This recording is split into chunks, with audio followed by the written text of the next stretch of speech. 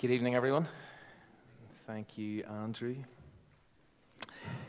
If you were here last Sunday, either morning or evening, how have you got on? We've been kind of thinking about this already regarding our 40 days, but how have you personally got on? If you were here last week, you maybe weren't, you're maybe visiting tonight, maybe this is the first time you've heard of 40 days, but if you were here last Sunday morning or evening, how have you got on with reading the Bible and following the daily reading plan that's in here? And as Gordon or someone said, if you didn't get one of these, please grab one at the end.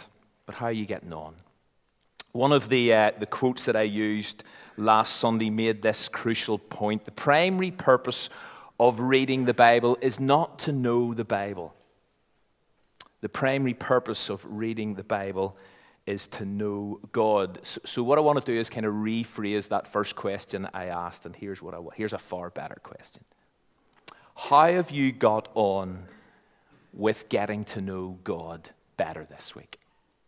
How have you got on with getting to know God better this week? You see, it's not so much a 40-day Bible reading plan that we've introduced. It's a 40-day getting to know God better plan. God makes himself known via Scripture. We discover who God is and more about God and his character and his ways and his plans and his thoughts through reading his word. Our kind of awareness of God is heightened and developed as we engage with this book. People often ask, how can you actually know God? How can you get to know God? Well, one of the key answers is through reading the Bible, which is why it is and has got to remain at the center and at the heart and the soul of this church. God has chosen to reveal himself via his word, and therefore, if we're going to get to know God and if we're going to make God known, then we need to be people of his book. So my question at the start isn't so much about a 40-day project or program. It's about relationship. It's about relationship. So how have you got on in your relationship with God this week as you have read those various chapters of his word? Today, 1 Samuel 16 and 17. But God hasn't just chosen to reveal himself via Scripture. There are other ways. But before I mention three other ways, I want to say that tonight might seem a little technical, a little more detailed or maybe even wordy than normal and not so much practical. It's possibly going to sound a bit more lecture-like than sermon-like. But as I introduce this new series and kind of set the stage and set the scene, I feel it's important to explain where we're going with this and why. And therefore, I need to deal with Christian doctrine in a sense. I need to set out and tease out what we as Christians believe about how God reveals himself, because this is so important. Because God has chosen to reveal himself. And he does it in different ways. One of those ways is through his word, but there's at least three others. So hang in with me. Stick with me. So God hasn't just revealed himself in Scripture. There are other ways. And creation is one other way. In Romans 1, we read this. Since what may be known about God is plain to them, to all humanity, because God has made it plain to them. For since the creation of the world, God's invisible qualities, his eternal power and divine nature, have been clearly seen, being understood from what he has made. Let me read those verses in the Message. By taking a long and thoughtful look at what God has created, people have always been able to see what their eyes as such cannot see. God's eternal power and the mystery of his divine being. You see, there is something about and in the created order that reveals God. As you and I look around us, as we watch planet Earth, there's something something in that created order that discloses who God is and what God is like. And so, for example, as the psalmist recognizes, the skies, the heavens declare the glory of God. Day after day, they pour forth speech, speaking about who God is and what God is like. There is no speech or language where their voice is not heard. Their voice goes out into all the earth. You see, it's non-verbal revelation and communication from the smallest atom to the largest galaxy, from the most simple life form to the most complex. God has revealed himself. Now, whether people acknowledge God as creator and whether they seek to know him better as a result of what they see and what they observe around them, well, that's a whole other issue. But God reveals himself through creation.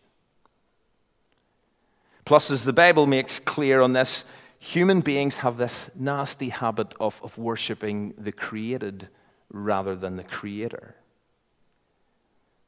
and therefore never get to know the author. Now, there's lots more I could say about that, but the point I want to stress at this stage is creation, as we look around, as we look up, as we look down, as we look in, creation reveals God, what he is like.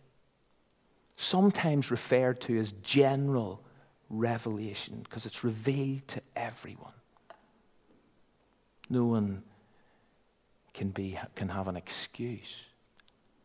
But another way God has revealed himself, according to the Bible, is through each person's conscience. Now, again, this is a tricky one. But Paul writes in Romans 2, even Gentiles who do not have God's written law show that they know his law when they instinctively obey it, even without having heard it. They demonstrate that God's law is written in their hearts for their conscience and thoughts either accuse them or tell them that they're doing right. Now, those are, and have been described as dense verses, I know that. There's a lot in there that warrants further explanation, but for the purposes of this evening, what I want to say is these verses show us that God has placed a knowledge of himself within the heart of each human being. Humanity intuitively knows the difference between good and evil and right and wrong. Somehow the way we've been morally hardwired reveals God. Now, I know a lot of you are thinking, but hang on a minute. Surely the effects of sin have severely damaged the circuitry. The God-given moral conscience has been severely seared, has it not? And that has significantly and disastrously distorted our awareness and understanding of who God is and our ability to know God. Yes, I get that. I understand that. That is true. That is explicit biblical teaching as well. But God reveals himself through people's consciences, despite it being damaged and distorted. But there's a fourth way. It's the main reason for this new series. God has not only revealed himself through Scripture, through creation, through people's conscience, but he has revealed himself through Jesus. And this is sometimes referred to as special revelation, a bit like Scripture. Conscience, creation, general revelation, Scripture, Jesus, special revelation. We have just come out of Christmas, celebrating the truth of Emmanuel. God is with us. And in the Apostle John's epic version of the Christmas story of the Word becoming flesh and living amongst us and kind of moving into our neighborhood, we read this. No one has ever seen God, but the one and only Son, who is himself God and is in the closest relationship with the Father, has made God known. Jesus reveals the Father. Jesus reveals God. Later on, Jesus, whenever he was connecting with people and speaking into their lives, he said things like, "My Father has entrusted everything to me. No one truly knows the Son except the Father, and no one knows the Father except the Son, and those to whom the Son chooses to reveal God." And that last line is so important. "And to those whom God chooses to," or the Son chooses to reveal God. In John 14 we read where Jesus says, "Anyone who's seen me," says Jesus, "has seen the Father." Or what about this explicit statement, or rather prayer of Jesus in John 17, "O righteous Father, the world doesn't know you, but I do, and these disciples know you sent me. I have revealed you to them, and I will continue to do so." So God is revealed in and through and by in Jesus. And therefore, this new series, and as I say, that this is quite a kind of technical, I understand that introduction to it, but this new series at the end of the day is all about Jesus. It's just all about Jesus. And so for a whole bunch of Sunday nights, we're going to focus on Jesus. We're going to take a fresh look at various incidents in his life and his ministry. And through observing Jesus' attitudes, Jesus' actions, Jesus' reactions, we're hopefully going to get to know God better. Because according to Jesus, if you've seen him, you've seen the Father. If you know him, you will know God. And as I continue to kind of introduce this series this evening, let me take you to Hebrews 1. If you do have a Bible and you want to turn to it, that's great. It is going to be on the screen, and we're going to kind of go through it line by line. But the opening three verses of this fascinating book, and some of you were thinking we are starting a series in Hebrews. We're not starting a series in Hebrews. We're just introducing this series using the first 3 verses of Hebrews this evening. But in Hebrews chapter 1, the first 3 verses of this fascinating book kind of explain this in graphic detail. And so let me just take you through it line by line, phrase by phrase, to kind of introduce this idea that Jesus reveals God. So the first line is this: long ago, God spoke many times and in many ways to our ancestors through the prophets. Now, the first thing to note there is that God speaks.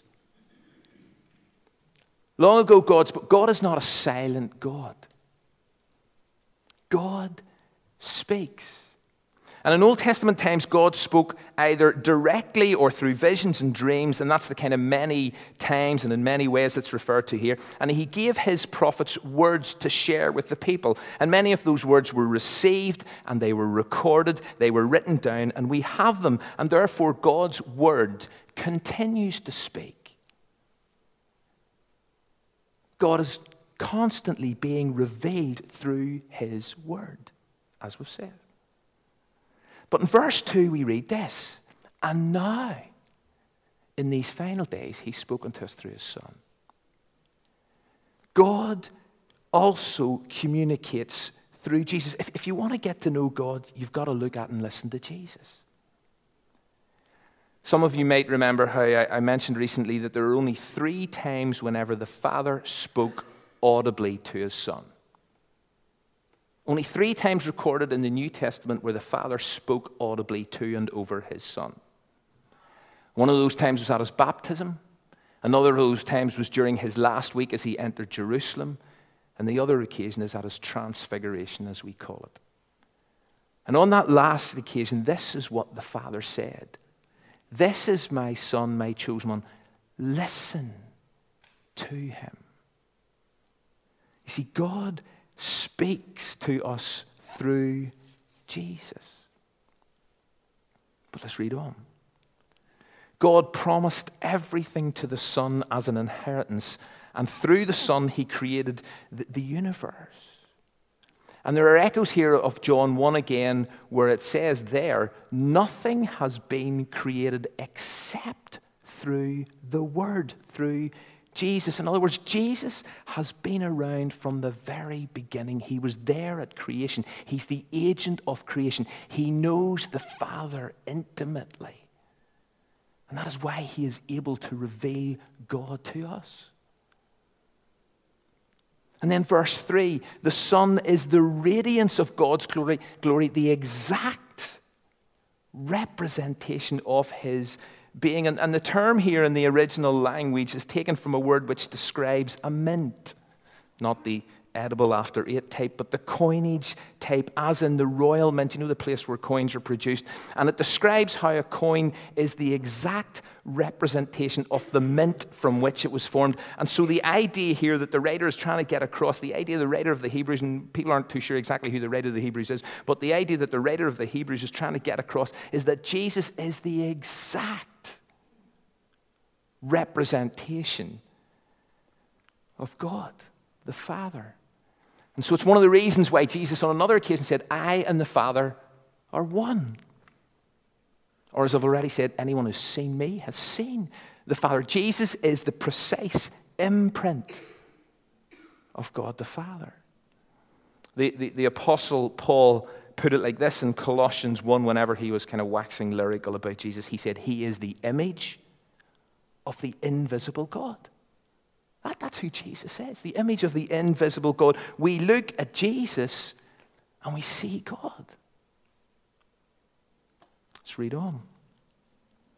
Sustaining all things by his power. Again, this is a bit like Paul in Colossians where he writes, in Jesus, everything holds together. Here the writer's saying, Jesus sustains everything by his powerful word.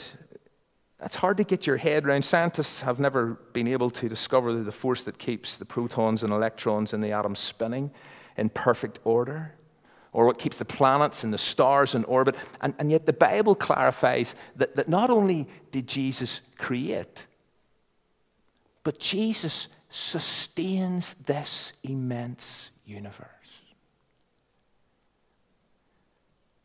And then immediately, after the writer has built up this picture of how God has spoken to us through Jesus and explained who Jesus is and enlarged our vision of who Jesus is so that we can get to know God better, he then brings it back to us. When he had cleansed us from our sins.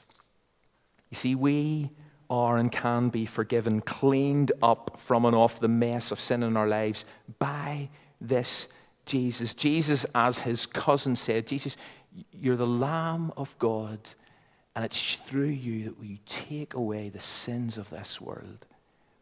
And so as Jesus sacrificially laid his life down about 3 years after his cousin John had said that about him, as Jesus sacrificially laid down his life to save and rescue us, he did that. Why? Because God so loved the world, and therefore in his death as in his life, what is Jesus doing? Jesus is revealing the love and compassion of God for his creation.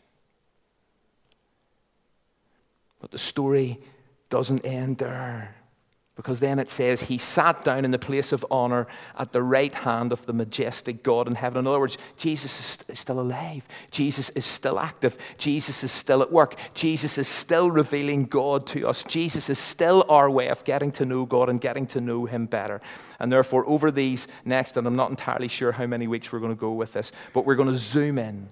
We're going to kind of zoom in on a number of specific incidents and encounters where Jesus speaks, where Jesus teaches, where Jesus does certain things. And as we do that, what we discover is God revealed.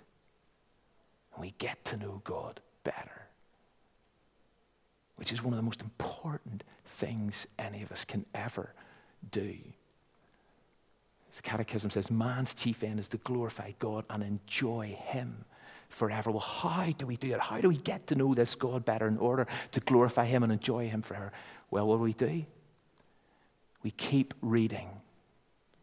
We keep reading through our 40 days. We keep reading Scripture. We look around us. We observe and we listen to the non-verbal communication of the created order. We check our consciences. But ultimately, we fix our focus. We fix our eyes on Jesus, as the writer of Hebrews will later encourage us to do. We fix our eyes on Jesus, the one who ultimately will reveal God to us and to all humanity. Let me pray, and then we're going to sing one final song.